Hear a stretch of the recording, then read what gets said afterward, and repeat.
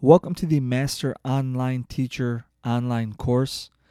You're going to learn how to move your teaching and your instruction from on-site to online in a very systematic, detailed way.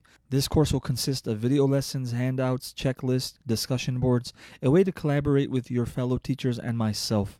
We're going to have a modular breakdown of different core themes to cover in terms of moving your teaching from on-site to online. We're going to cover technologies, ways to foster collaboration, ways to be empathetic to your students, and much more.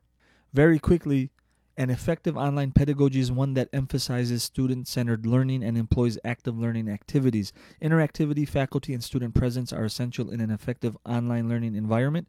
We're going to break down what that actually means in this course. We're going to talk about how to make a student-centered learning environment. We're going to talk about employing active learning activities. We're going to make sure that you understand some of our core principles.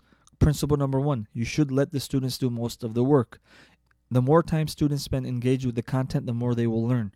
Principle number 2, make sure students are engaged. And number 3, be present.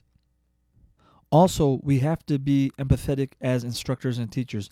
We have to understand our students by putting ourselves in their shoes, and we need to reserve judgment. Remember, these are unprecedented times. We do not know what is going on at the homes of our students. We don't know if there's any financial difficulties, if their parents are struggling. We're not sure if they can afford the technology that they may need to learn online.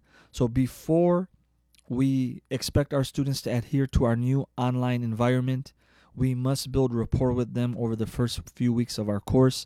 We must build a sense of community so we can actually connect with them on a very base level, and then we can start with our instructions. So please enjoy this class. Do use the discussion boards to post any comments or questions. And in the next handout, you'll see that there's a syllabus. Please go over the syllabus, and they'll give you a quick breakdown of the class.